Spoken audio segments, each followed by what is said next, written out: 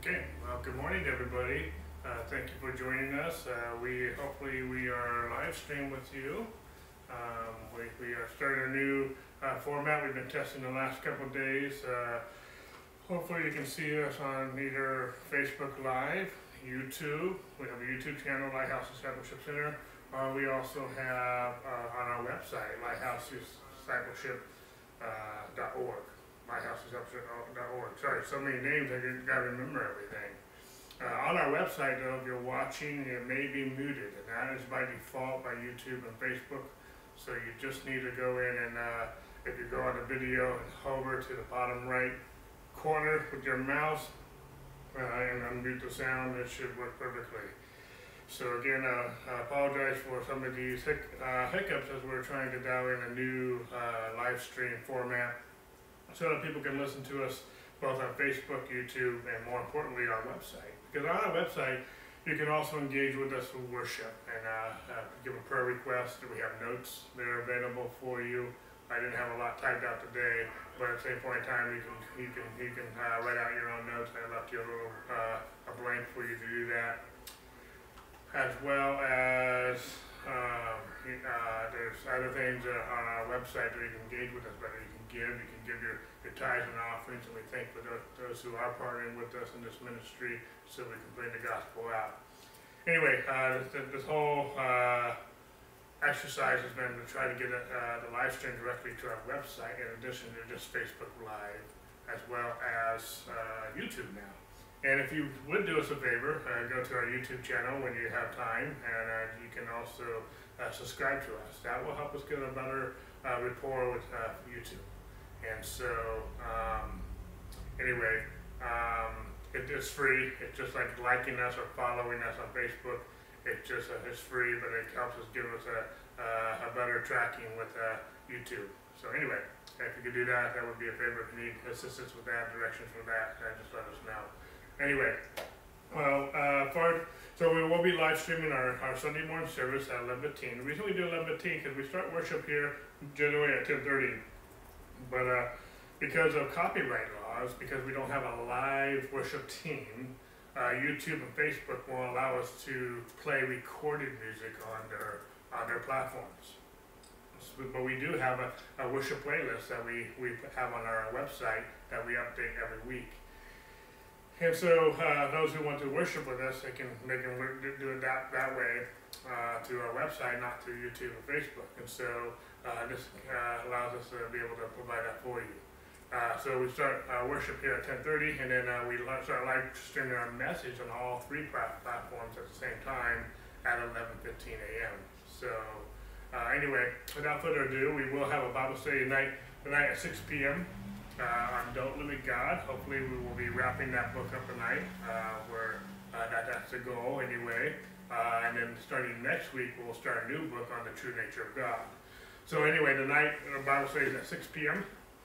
on Don't Limit God, and then we have a new Bible study that we're doing on Wednesday nights. We just started last week. We'll be in part 2 this coming week on the New You and the Holy Spirit. And it's actually 2 books in one. The first book is talking about who we are in Christ and the new you, our born again nature, and then the second part is dealing with the Holy Spirit. So anyway, so just to recap, we have our live stream on 11:15 a.m. on all 3 platforms here, on Facebook, YouTube, and our website. On Sunday mornings at 11:15 a.m. Our Bible study tonight at 6 p.m. and our Bible study on Wednesday nights at 7 p.m. Okay, and then there's so many other things I can talk about. We have free Bible classes and so many different things on our website, lighthousediscipleship.org. So anyway, with all those advertisements and announcements, again, if you're watching on our website, you will need to unmute the volume. That's by default. YouTube and Facebook by default mute the live stream. That's being embedded on our website, so you have to mute that. We don't have any control over that. So anyway, without further ado, let's go ahead and get our message this morning. We are talking about resting in His goodness. My plan is to actually wrap this message up today, and then we'll start a new series starting next week on God Revealed.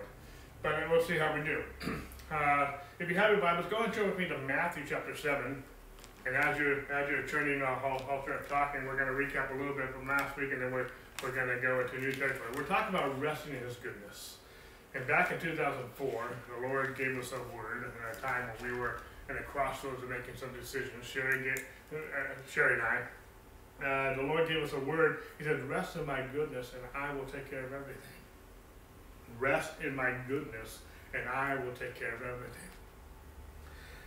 And over the last, that was back in 2004, so we're now 2020, so the last 15 years, 16 years, we have been learning what it means to rest, and what it means, what it means when God talks about His goodness, and then thirdly, what it means when God says He will take care of everything. So we spent the first third of this message talking about resting, trusting in God, relying on God, being dependent on God, resting in God. And resting, not just resting, we're not being complacent, we're not being lazy, we're not being passive. We are resting in His goodness. God is good. We have a good, good Father. When God revealed Himself to Moses, He showed His goodness to them. God is a good, good Father. And then we've been spending the last part of this message now talking about when God says He takes care of everything. So we've talked about resting in His goodness, and now we're talking about resting in His goodness because He will take care of everything. And we started last week, we started from Jeremiah 29, where God says He knows the plans that He has for you. God has a good plan for you. And He spoke to some people while they were in exile because they were being punished as a nation and whatnot. But God has a good plan for us. God has an expected end, it says in the King James Version.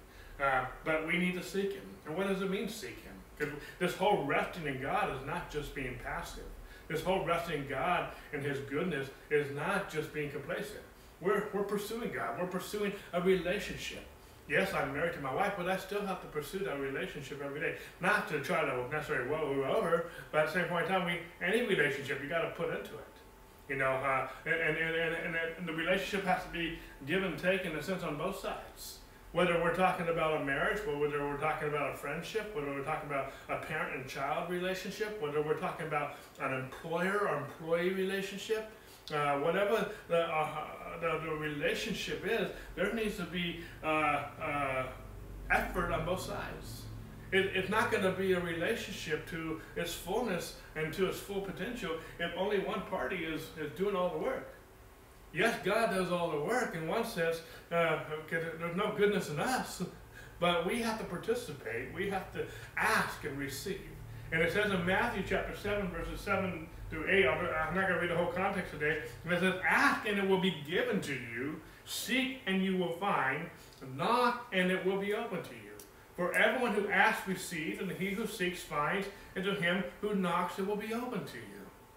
It's the same language where in Jeremiah 29 we read last week, where it says, for I know the plans I have for you, declares the Lord, plans to prosper you and not to harm you, plans to give you a future and a hope. And he goes on and says in verse 13 of Jeremiah 29, that you will find me when you seek me with all your heart. And I have a whole testimony about this, and I'll be sharing this a little bit next week as we start a new series. But God began to use some of these verses when I first began to get on fire for the Lord during my sophomore year in high school. And God was teaching me what it means to seek Him, what it means to pursue Him. And it says here in Matthew 7 that we are to ask and it will be given to you. Seek and you will find, knock and it will be open to you. For everyone who asks receives. And he who seeks finds, and him who knocks it will be open. I don't know about you, but these two verses are just full of promise. Some people look at these two verses as there's performance. And this asking is not just a politeness, and even though we're not going to be arrogant about this, it's a demand. This is Matthew 7 and Matthew 6, and we talked about this last week in the Lord's Prayer. In Matthew 6, Jesus told us how to pray to our Father, that we are to pray, give us today our daily bread. When you pray, when you come to someone and say, give me my daily bread, that's not necessarily an ask, that's a demand. And we're doing it respectfully to our Father, we're doing it honorably to our Father, but we're still asking, we're still saying, give us this day our daily bread. God is our provider. And we need to ask. God has given us so many promises that are in Christ, but we need to learn how to receive those. We need to learn how to appropriate what God has given us. But many people see God as not inclined to meet their needs, so they beg Him. There's some other words I'll bring out a little bit later in my notes, but it just they just beg and wrestle with God. They are almost they're just begging Him. That's not resting in His goodness. When you're begging someone, when you have to beg, when you have to implore someone on that level, that you're not resting in their goodness. You're not trusting that they're going to take care of everything. You're hoping, you're begging them. And that's not how, as children, He's our Father, we don't have to beg. As natural children, we shouldn't have to beg to our natural parents. That would be a reflection of the parent if we had to do that as children.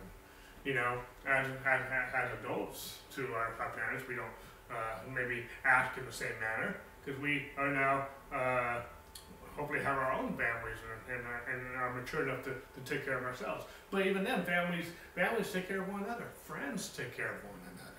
And there's some parables that Jesus gives in Luke.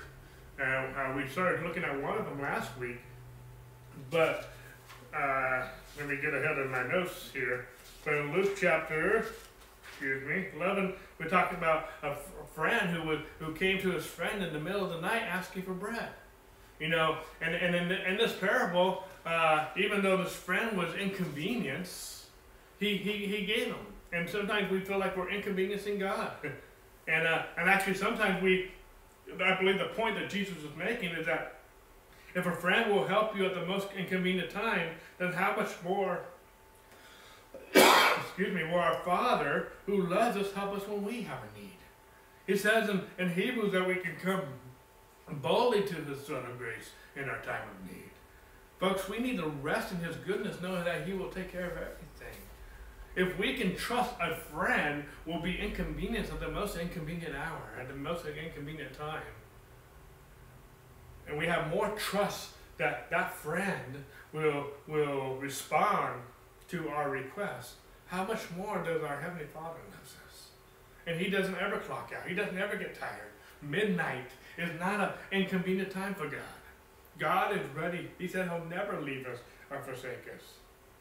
We need to ask and receive Jesus' ministering in this parable assurance that our Father is willing to answer our prayers.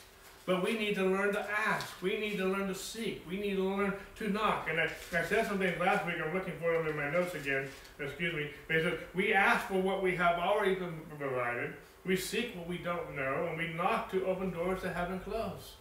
We can ask. We can come to our God, Father, and ask. There's several times. I actually did a message a few years back about ask. And we can ask. He says several times in John 14, 15, and 16. Those are 3 chapters just before Jesus goes to the cross, and He's having His last words with His disciples at the Last Supper before He went to the cross. And He said, we can ask anything in my Father's name, that the Father might be glorified in the Son. We can ask, and we can come boldly to His throne of grace. And it's not as if God's doing something new. We need to ask what God's already provided. God has provided everything we need in the atonement. Everything. Healing is there. Provision is there. The word salvation and the word save, sozo, in the Greek, and the word Yeshua in the Hebrew means wholeness. It means provision or prosperity. It means healing. It means deliverance, if you need deliverance. It's an all-inclusive word. It also includes forgiveness. But it's not just exclusive to forgiveness. Praise God for forgiveness. We need forgiveness. He has redeemed us from the curse. But through that redemption to the curse, through the salvation, God has also provided healing and provision, whatever we have in our time of need. And so we can just ask. But we have to ask. We have money in the bank. But every time we want to use that money, in a sense, we have to ask. We have to write a check, or we have to use our debit card. It doesn't just happen through osmosis. But we have to ask. We have to authorize a transaction, so to speak. That makes sense? And I'm just trying to use some natural ways to explain. We can just ask. God's already provided. It's us, ours, through Christ. He's our Father. We're His child. But we don't have to plead. We don't have to beg for God to answer our prayers. We can rest in His goodness, knowing that He will take care of everything. Jesus was saying, if we put so much trust in human friendships, especially in this parable in Luke, how much more should we be able to rest in His goodness? We can trust our Father and to grant our requests. We should come expecting to receive our answers to prayer much more than human friends in our time of need. But in Luke, go ahead and turn with me to Luke chapter 18. There's a second parable that Jesus uses.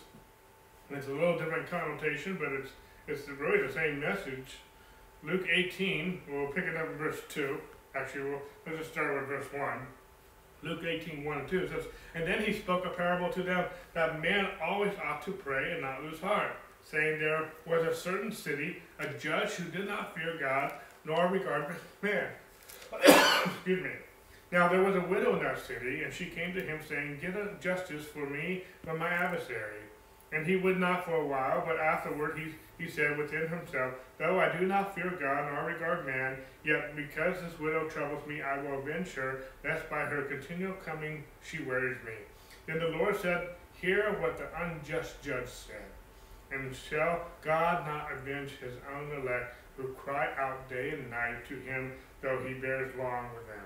I tell you that he will avenge them speedily. Nevertheless, when the Son of Man comes, will he find faith on the earth? Now this faith that we're talking about, we've already established in this series that resting in His goodness. Resting is having faith in God.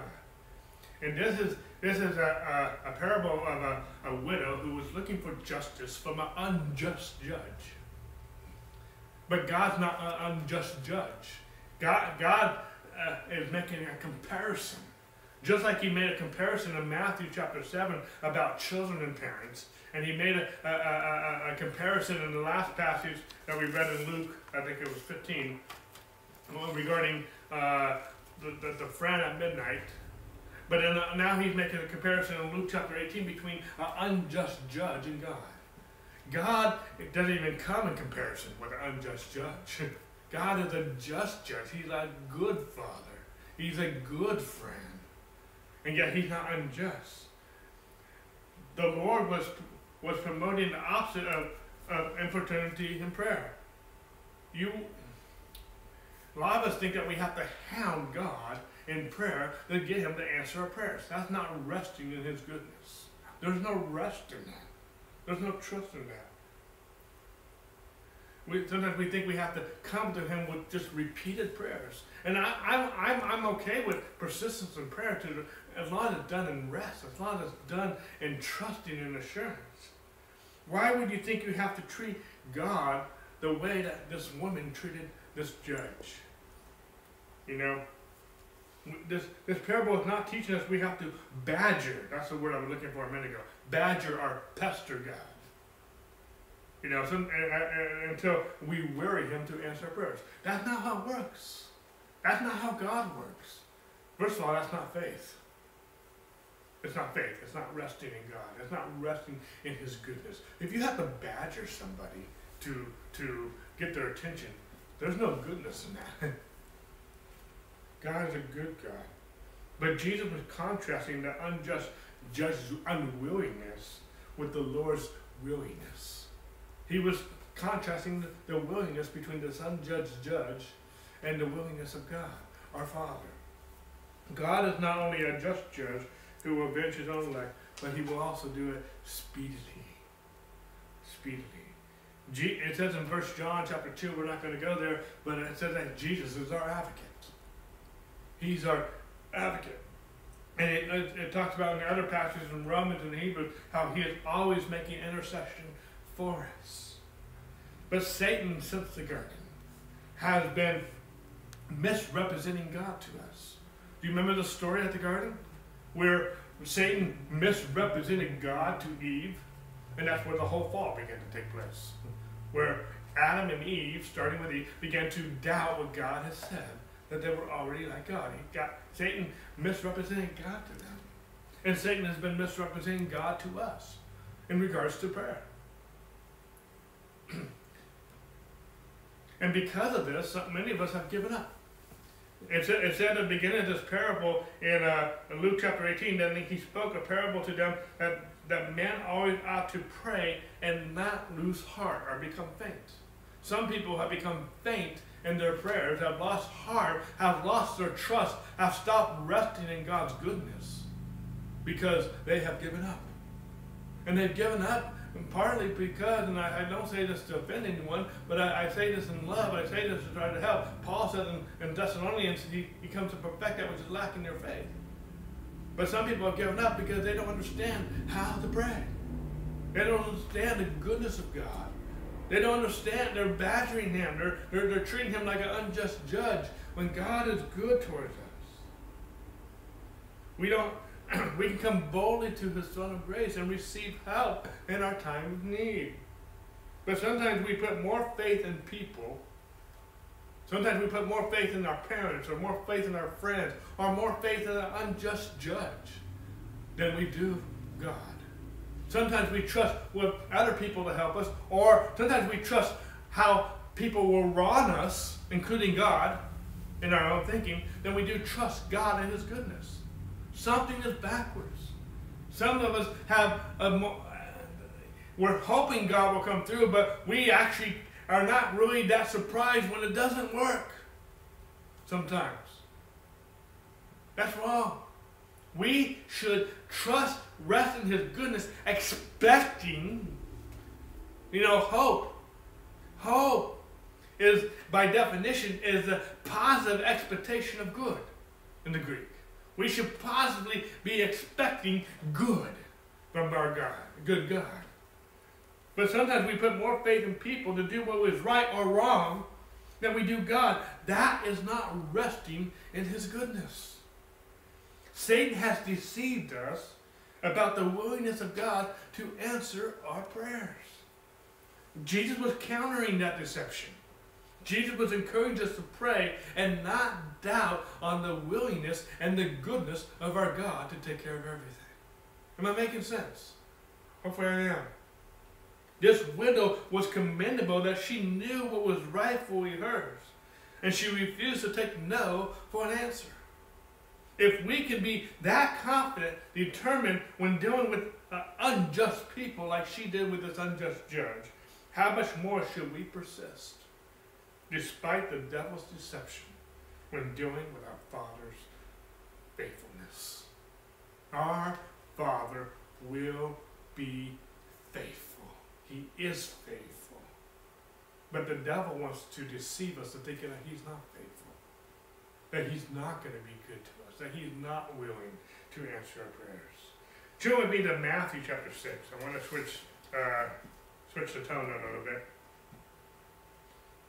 Matthew chapter 6. And let's start with verse 25. Let me read the passage and then we'll go over this real quickly. It says, "Therefore I say to you, do not worry about your life, what you will eat or what you will drink, nor about your body, what you will put on. Is not life more than food, and the body more than clothing? Look at the birds of the air, for they neither sow nor reap nor gather into barns, yet your heavenly Father feeds them. Are you not of more value than they? Which of you by worrying can add 1 cubit to his stature? So why do you worry about clothing? Consider the lilies of the field, how they grow, neither toil nor spin." Excuse me. "And yet I say to you that even Solomon in all his glory was not arrayed like one of these. Now if God so clothes the grass of the field, which today is and tomorrow is thrown into the oven, will he not much more clothe you, O you of little faith? Therefore, do not worry, saying," let me say that again, verse 31. "Therefore, do not worry, saying, what shall we eat, or what shall we drink, or what shall we wear? For after all these things the Gentiles seek, for your heavenly Father knows you need these things.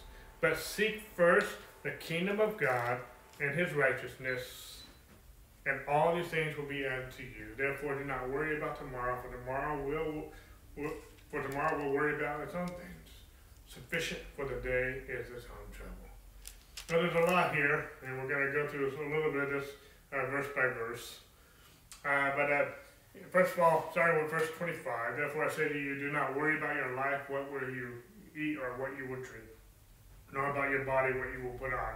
Is not your life more than food, and your body more than clothing? So let me deal with that last part first. Our life is more than food, and our life is more than clothing. We need food, we need clothing, we need provision, but life is more than just that. Can we all agree with that? Okay, hopefully we can. But notice the word therefore. The word therefore is saying the argument of these verses are the result of what he just said in the previous verses.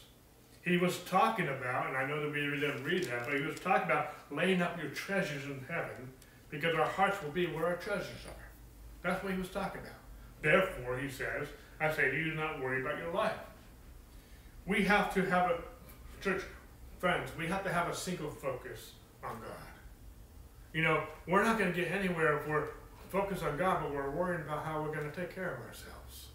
We need to focus on, we need to rest in his goodness because he will take care of everything. Yes, there's things we need to do, but where do we even find out what we need to do? From resting in his goodness, from spending time with God, by being single focused. We need to have a single focus on God.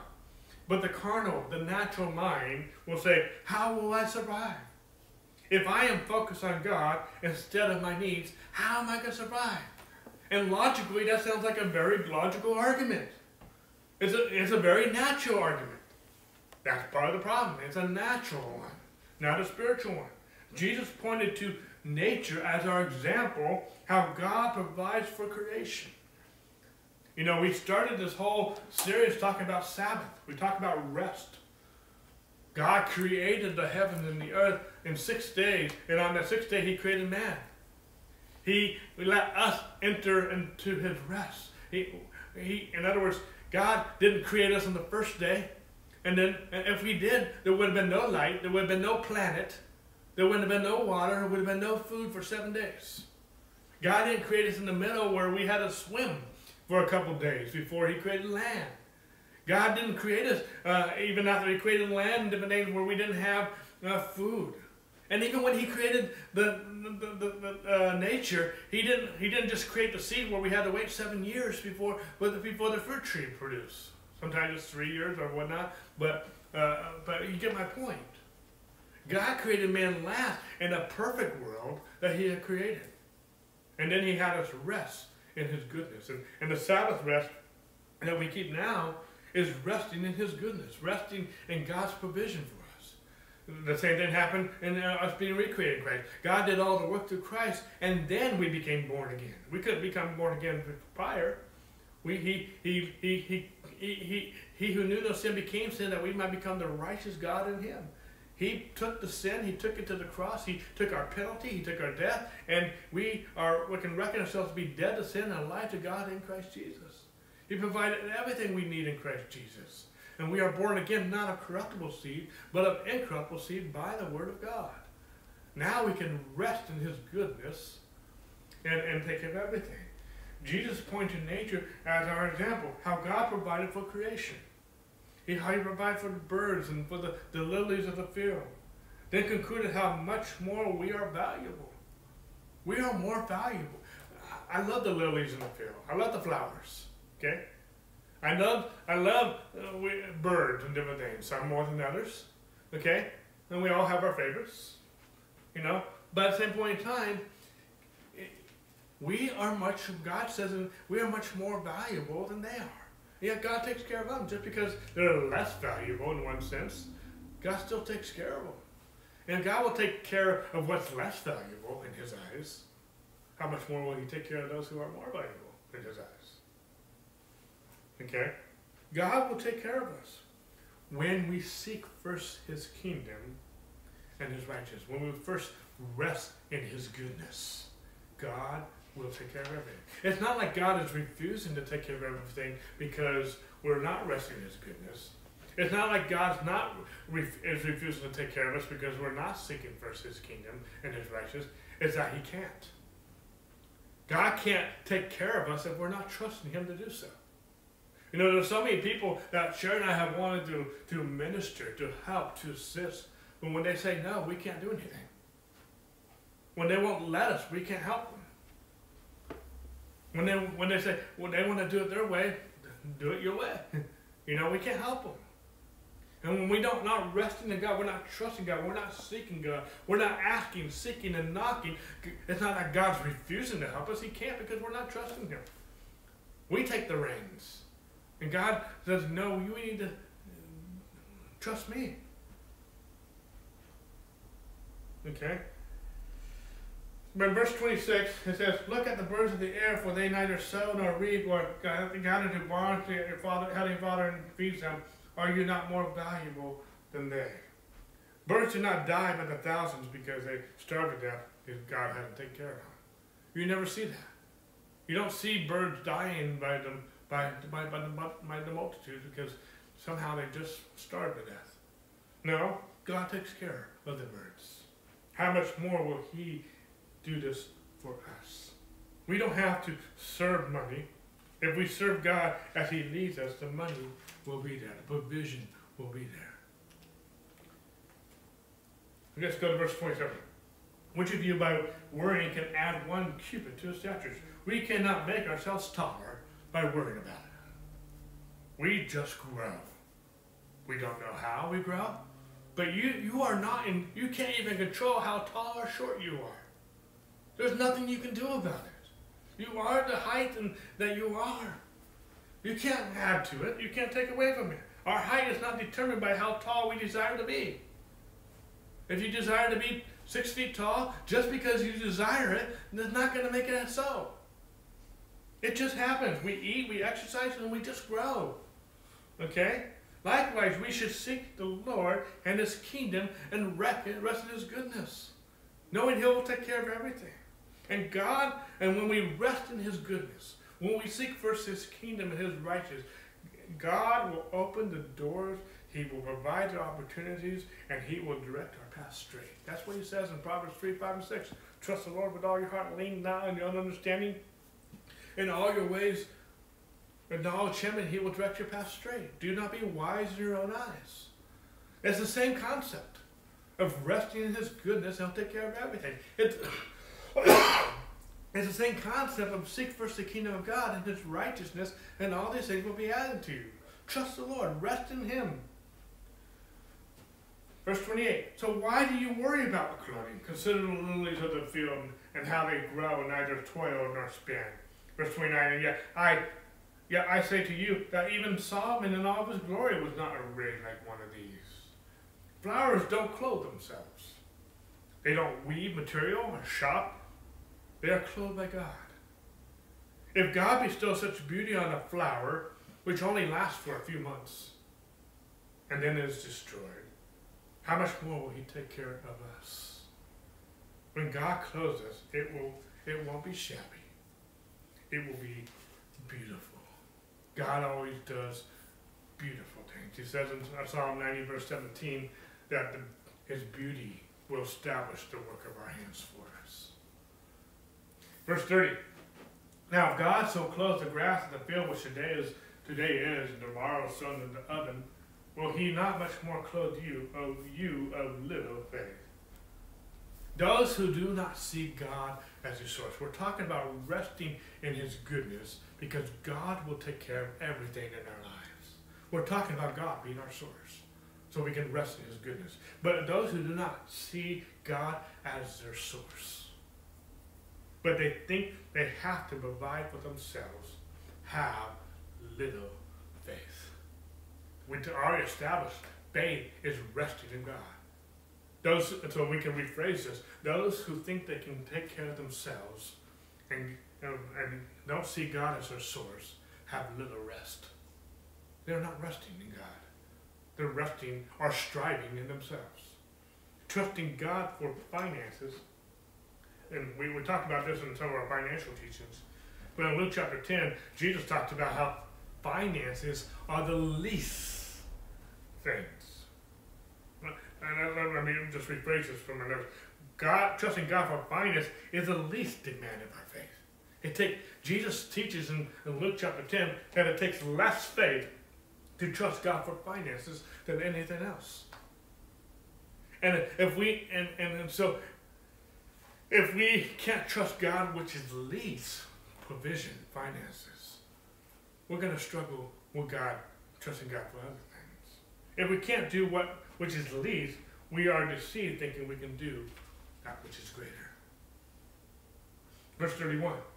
Therefore, do not worry, saying, what shall we eat, or what shall we drink, or what shall we wear? You know, Kenneth Hagin says this about anxious thoughts. You can't control a bird from flying over your head, but you can control a bird making a nest in your hair. You can't control a bird flying over you, but you can control whether that bird is going to make a nest in your head. That makes sense? It's just a natural analogy, but the way we keep these anxious thoughts from becoming our thoughts, we never voice those fears.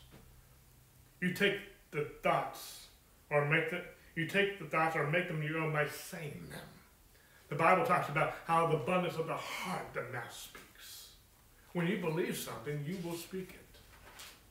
When you've taken ownership of that thought, it will come out and you're speaking. Let's go to verse 32. For after all these things, the Gentiles seek, for your heavenly Father knows that you need all these things. What is he talking about specifically? He started talking about where your treasure is, your heart is also. But he goes on he talks about food. He's talking about clothing. He's talking about your natural provisions. Okay? Lost men are consumed with worrying about how they will make ends meet. But born again men and women should not worry this way, should not be this way. We should be different. Behold, what manner the love the Father has bestowed upon us, that we should be called the children of God. It says in 1 John 3:1. God takes care of us. We're born again believers. Lost men are consumed with wondering how they're going to make ends meet. But those who seek first his kingdom, those who rest in his goodness, can rest assured that God will take care of everything. If I am not consumed with these things, some of us think, who will be? If I'm not consumed what I'm going to eat, what I'm going to wear, where I'm going to live, who's going to take care of that? And don't mishear me. I'm not saying we're supposed to be irresponsible. We have a responsibility. But our responsibility begins, it originates in trusting and resting in God first and foremost. But let me just say this. God knows you better than you do. If you would seek him first, rest in his goodness first and foremost, he will take care of everything. God will take care of you better than you could ever take care of yourself. He knows, not only that, he knows what satisfies you. You might think you know what will satisfy you, but God knows truly what will bring you ultimate satisfaction. We want that. Some of us think we know what that is, and maybe we're right, maybe we're not. But God knows what will satisfy you.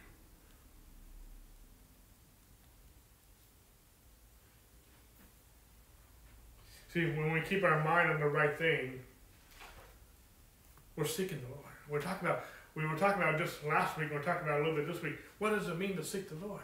Well, part of seeking the Lord is keeping our mind stayed on him. You can't really seek the Lord without keeping your mind stayed on him. When you have your mind on something else, you're not seeking God. That makes sense? I can't whatever's dominant in your mind, whatever appetite or desire is dominant in your mind is what you're seeking after. Hopefully I'm making sense with that. But let's jump to verse 33.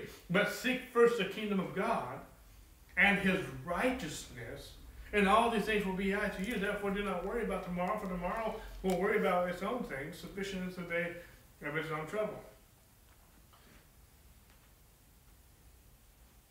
What things have we talked about? The things that are listed before. What we need to eat, what we need to sleep, what we need to wear. We will be taken care of by God, our Father, His goodness. If we seek first and foremost His kingdom and His righteousness, resting in His goodness. If we put God first in our lives, God will supernaturally take care of us. See, we think that's abnormal, but actually God taking care of us supernaturally is supposed to be the norm. Andrew Womack says it this way: if we're not living supernaturally, then we are living superficially. I want to live supernaturally. I want to do my part. I'm not talking about being passive. I'm not talking about being lazy. I'm not talking about being complacent. I'm talking about seeking God, trusting God, resting in His goodness, knowing He will take care of everything. Jesus didn't do anything without spending time with the Father. Jesus said that we can't do anything unless we abide in Him. That needs to be our first priority. That needs to be our first allegiance, is seeking Him.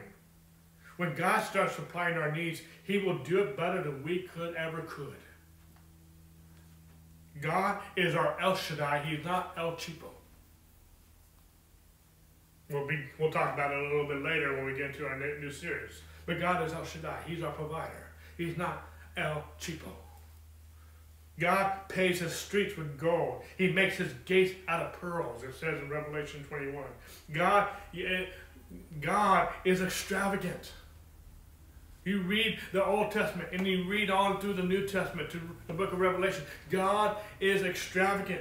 And when God starts being our provider, He supplies extravagantly. I don't know if that's the word, I made it though. Notice the word first, priorities. We need to seek first. It's our first priority, our first ambition, our first allegiance is seeking first the kingdom of God and His righteousness. Our first allegiance is resting in His goodness. We have to focus our attention first and foremost on God, not earthly things. Earthly things should never be our priority. Earthly things should never be our ultimate focus. God and His kingdom. Where's His kingdom? His kingdom is within us. He has redeemed us, it says in Revelation 5. He has redeemed us by His blood and made us kings and priests to reign on the earth. God and His kingdom should always be our greatest priority. When they are, the supernatural supply will be extravagant. I can teach you story after story in the Old Testament and also through the New. When we put God first, when He is our God, when He is our provider, God provides extravagantly with abundance. Turn with me as we begin to close out this series to Psalm chapter 23. Psalm 23, we've been here a lot recently. We're going to even be here some more in our next series, part of it. But Psalm 23, one of my favorite psalms as a child. It's only 6 verses. Some of us used to be able to quote this. Let me read the psalm and then we'll go back and talk it through like we just did the last passage in Matthew. The Lord is my shepherd, I shall not want. He makes me lie down in green pastures. He leads me beside the still waters. He restores my soul. He leads me in the path of righteousness for His name's sake. Yea, though I walk through the valley of the shadow of death, I will fear no evil, for You are with me. Your rod and Your staff, they comfort me. You prepare a table before me in the presence of my enemies. You anoint my head with oil, my cup runs over. Surely goodness and mercy shall follow me all the days of my life, and I will dwell in the house of the Lord forever. Amen. Psalm 23. We'll spend a little more time, especially on this shepherd part, because that's one of the names of God that we'll be going over. That the Lord is my shepherd. God is not just a shepherd. He's the shepherd. Or let me just say it this way. He's not just a shepherd or the shepherd. David makes this very personal. He says, the Lord is my shepherd. And that makes sense. He's a personal God. He's not just a shepherd. He's not just the shepherd. He's my shepherd. He's your shepherd. It's only through a personal relationship with God that we get all the benefits David speaks of in the psalm. The Hebrew word chaser, I don't know if I'm pronouncing it right, translate, I shall not want. The phrase, I shall not want, or shall not be in want, is one word in the Hebrew.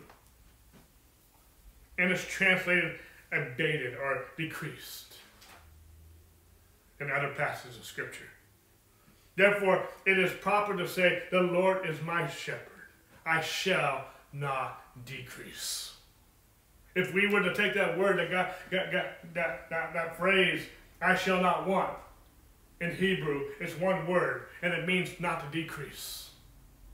It's used in other passages of Scripture. I didn't quote those, but in Genesis chapter 8, verses 3 and 5, that same word is used, and it's talking about decrease. So if we were really to take this word, this phrase, I shall not want, excuse me, I lost my place in my notes, and we were to read this correctly, and from the Hebrew, we could really say, the Lord is my shepherd, I shall not decrease. Folks, our God is a God of increase. That is, the kingdom of God is a kingdom of increase. We're talking about seeking first the kingdom of God and his righteousness. And the kingdom of God is a kingdom of increase. Multiplication, not subtraction. When you seek God, when you have him first, when you're resting in God and resting in his goodness, you shall not decrease. The Lord is your shepherd. You shall not be in decrease. Am I making sense? Verse 2 says, he makes me lie down in green pastures. He leads me beside the still waters. Sheep lying down in green pastures symbolizes total safety. In a place of abundant provision. This green pasture speaks of not just safety, but it speaks of abundant provision. We just talked about a God being extravagant. It speaks of sheep being satisfied. It speaks of those who seek first the kingdom of God and his righteousness. All these things will be added to you. It speaks of a provision. It speaks of the abundance. Still waters, it says. He will lead me beside still waters. Still waters run deep. Describing such an abundance of life-giving water. Drought should never be a factor. Read this in Jeremiah 17. It talks about the cursed man and the blessed man. But even in the year of drought, his leaves are always green. When we are seeking God, his kingdom, his righteousness, when we are resting in the goodness of God, because he will take care of everything. When the Lord is your shepherd, you shall not be in decrease, but he will lead you into green pastures and to still water. There's plentiness. There's abundance. There's provision. Am I making sense? This is the goodness of God, folks. In verse 3 it says, and he restores my soul. He leads me in paths of righteousness for his name's sake. How does this restoration, because it talks about how he restores my soul. How does this restoration of the soul take place? It is through the word of God. Turn with me real quick. We're going to come back to Psalm 23. We're not done with it. But toggle with me if you can to Psalm 19 verse 7. The same phrase is being used. For the law of the Lord is perfect, converting the soul. The testimony of the Lord is sure, making wise the simple. It's this word converting. This word converting is the same word used in the Hebrew for restores. He restores. He converts our soul. It is through the word of God that he restores our soul. You can't have your soul restored, refreshed, without the word of God. if you aren't meditating in his word, this restoration is limited. I'm not just talking about having an early morning devotion. Praise God for that. Or whatever you may have it. We need to have devotions. But even when we're about our busy days, we can be meditating on his word day and night that we may have success, according to Joshua 1:8. We need to be refreshed by his word, by his spirit. We can spend time with his spirit. Even when we're busy, we can be meditating on the Lord, his spirit, his word throughout the day so we can receive this refreshing. Even if we talk about praying in tongues, there's something that Jude writes about in the book of Jude, where we take that back to where he quotes from Isaiah. And Andrew Womack teaches on this, that the praying in tongues is a refreshing of the saints. There's a refreshing of spending time in the Spirit. Even the Word of God, Jesus said, the words I speak to you, they are spirit and they are life. They are inspired by the Spirit of God. They're breathed by the Spirit of God. We find this refreshing, we find this restoration taking place as we spend time with her Abba. Verse 4, back in Psalm 23, verse 4. Yea, though I walk through the valley of the shadow of death, I will fear no evil, for you are with me, your rod and your staff, they comfort me. You know, the first 3 verses of the psalm describe such an idyllic setting. Some might think there would be no problems if we just stopped with the first 3 verses. But that is not the case in this fallen world. We have all witnessed that. This verse makes it clear adversity comes, but it really is just a shadow. The sting of death has been removed, it says in 1 Corinthians. And Isaiah says death has been annulled. Even the threat of death will not cause fear in those who are trusting in the Lord, those who are resting in his goodness. The sting of death cannot trouble your heart if you're resting in his goodness. Our shepherd will never leave us. He will never forsake us, he says in Hebrews 13, verse 5. The Lord is with us to not only provide for us, but also to protect us. We're going to see that when we talk about the names of God in the coming weeks. Regardless of what people can do to our souls, well, regardless of what people can do to our bodies, they can never touch our spirits that are born again. Yes, though I walk through, or yea, though I walk through the shadow of death. Death is not an end. It is just something we walk through into the next life. Seeing death that way removes the finality of the sting that death can bring. Hopefully I'm making sense. Verse 5. You prepare a table before me in the presence of my enemies. You anoint my head with oil, and my cup runs over. I just love the psalm. It's just filled with fullness. You know, it says you prepare a table for me in the presence of my enemies, not the absence. We may have enemies. But it says, you know, excuse me, let me just rephrase this.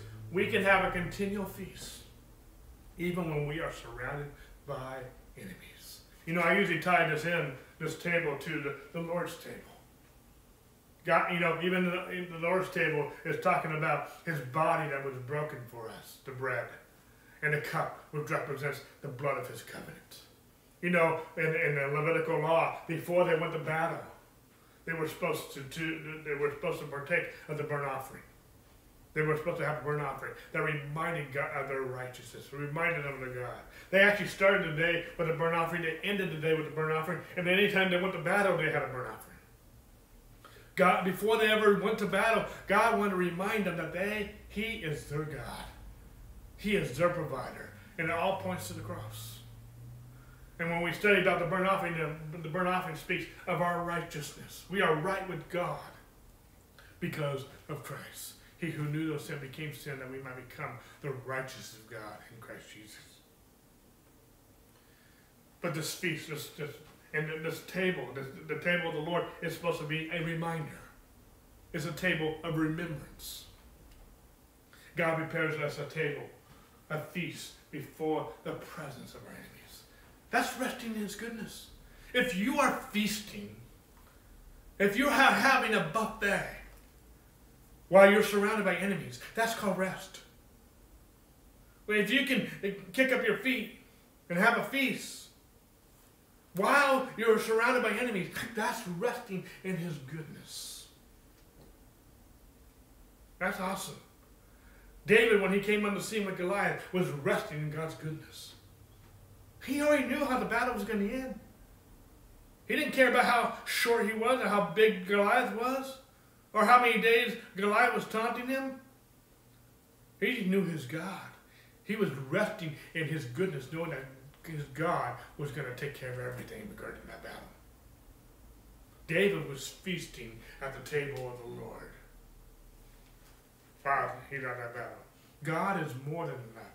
He never gives us just enough. He causes our cup to run over. I love that. That's an extravagant God. That's the goodness of God. It's running over. It's not just enough. It's not poor as a church mouse. It's not just getting by. Your cup runs over. That's awesome. Verse 6, surely goodness. Surely goodness. We've been talking about resting in his goodness. And he will take care of everything. Surely goodness and mercy shall follow me all the days of my life, and I will dwell in the house of the Lord forever. And the devil might argue to your own mind, you don't deserve the goodness of God. Well, it's not just goodness that's following me, mercy's following me too. The only reason I have any goodness is because of his mercy. Am I making sense? Surely goodness and mercy will follow me all the days of my life. There certainly are problems. We live in a fallen world. There will always be death and destruction around us. But goodness and mercy will always follow us. Always. It is up to us which one we're focused on. Are we focused on the destruction? Are we focused on the enemy? Are we focused on his goodness and his mercy that follow us all the days of our lives?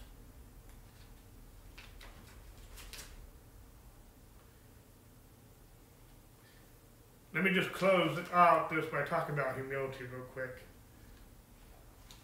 You know, if you feel God has called you to do something,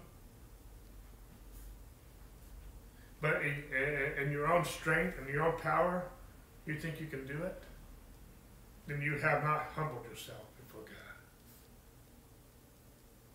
God is calling you and I, even in this hour, in this COVID, in these last days, to do something. To do something, and God is always going to call you to do something that is beyond yourself. For the specific reason of bringing you to the end of yourself. That is what humility is. It's just humbling yourself and saying, God, I need you. I can't do this without you. We need the rest in his goodness, because he will take care of everything. When we think we got this, that's pride. God resists the proud and gives grace to the humble. David wasn't resting in his strength, his stature, or anything. He was resting in the covenant relationship he had with God. He was resting in his goodness, and God took care of everything. He grabbed 5 stones. He only needed 1. He didn't need Saul's armor. He didn't even need his brother's approval, Eliab. He just needed God. And the giant came tumbling down. The victory was won. That 40-day standoff Israel had with the Philistines was over in one blow. Because God was with them. God was with Saul. God was with all the armies of Israel. Eliab could have gone out there in the same way David did. Eliab was David's brother. But David rested in his goodness. And God took care of everything. God wants to take care of everything you're going through, whatever that might be. I don't care how complicated it is. I don't care how big it is. I don't care how impossible it seems. Even if you've done something wrong, his goodness and his mercy is following you. Even if you made the mess. Even if other people have made the mess, but you don't have control over them. Whatever the case may be, rest in his goodness. And he will take care of everything. And hopefully this is not just a message for when you're through a trial. This should be a lifestyle of resting in his goodness. Even when everything's going well, we should have a lifestyle of resting in his goodness, because he said he will take care of everything. So God can bless us. God can even bless our storehouse so that we can be a blessing to those in need. God can use us in this day, in this hour, in this age, amidst this COVID and everything else going on. God wants to bless your socks off. He's an extravagant God. We're going to be talking the next few weeks about God revealed. We're going to be going through the 7 redemptive names of God, and we're going to be talking about the name of Jesus. We're going to be talking about the names of God, how God reveals himself through his names. Some people call them titles, not names. Even if they're titles, God reveals himself through these titles. That's what you want to call it. But that's not what the Bible calls it. It calls it names. And so, God reveals himself. And really, all these names that we're going to go over, and they're not the only names that we could give. They're not the only titles that we're going to go over. No. But they all point to Jesus. They all point to a relationship with God. They all point to, see, God revealed himself to Abraham. He revealed himself to Isaac. He revealed himself to Jacob. He revealed himself to Moses. God wants to reveal himself to you. God wants to have a relationship with you, which will go on, which the series will go in connection with our new series we'll be starting on Sunday nights after we finish our current book about the true nature of God. I didn't plan all these things to come about in the same timing, but God wants to reveal who he is. Because when you know who God is, you will also discover who you are. And when you know God, who God is and who you are, you also in that find out what God has called you to do. When God revealed himself to Abraham and Isaac and to Jacob, to all these men, God not only revealed to them who he was, he revealed to them who they were, and he also revealed to them what he wanted them to do. And when you know who God is and when you know who you are and you know what God wants you to do, you can fulfill your destiny. Our mission here at this church is to help you become established in your identity, equipped in his word, and empowered to fulfill your destiny. This COVID, the day and age that we live in as a society, as a nation, as a world, did not catch God by surprise. He prophesied a lot of these things would happen in Jesus' words, to Paul's words, to Peter's words, to James' words, to John's words. Even Jude and other people said some things along these lines. This has been prophesied. Prophesied in Daniel, prophesied in Isaiah and in the Old Testament. A lot of things that are happening have been prophesied, and we are living in exciting times, as horrible as they are at times. Because Jesus is coming. But while Jesus is still coming, there's work to do. We are to be occupied till he comes. And there's people that need to be saved. There's people that need to come into the kingdom. You know, I just read a Facebook post the other day. I don't know how true it was, but I think it was a Calvary Chapel in Orange County, but they saw thousands baptized the other day. And this is all going on. There's revival going on. I even heard some reports from Lost and Produced Church. There's a revival going on in his youth group. Things are happening. And so it's just, so it's not, you know, we trying times, but we can choose what we focus on, and I choose to focus on the goodness of God. Because no matter what's going on in our world, God is faithful. He is still good. None of these things are knocking him off the throne. The lights in heaven are not being dimmed because of things going on in the earth. He said, many hearts will wax cold in fear because of things coming down the earth. But I need to keep my focus on Jesus. But God wants to reveal himself. We've been talking about resting in his goodness because he'll take care of everything. Well, we need a Holy Spirit revelation of who God is, his goodness. And he reveals his goodness through these names that we're going to go through. Hopefully I'm making sense. So anyway, thank you for joining us. Thank you for being patient with our new live stream, and hopefully it's going to be more beneficial to us. Our website is lighthousediscipleship.org. If you go there, and all of our messages are archived on the website. You can worship with us. We have a worship playlist every week. We even have, on our worship page, we even have an extended worship playlist if you want. We even have a worship jam, so you can worship some upbeat songs. We even have a Christmas one, and Christmas is around the corner. And we'll be adding some more as we go forward, especially if you have requests for some. But the idea is to give you an avenue to worship with us. So you can submit prayer requests.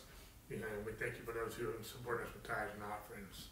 We even have blogs and articles about receiving the Lord Jesus Christ, about receiving the baptism of the Holy Spirit. Maybe you want to be water baptized.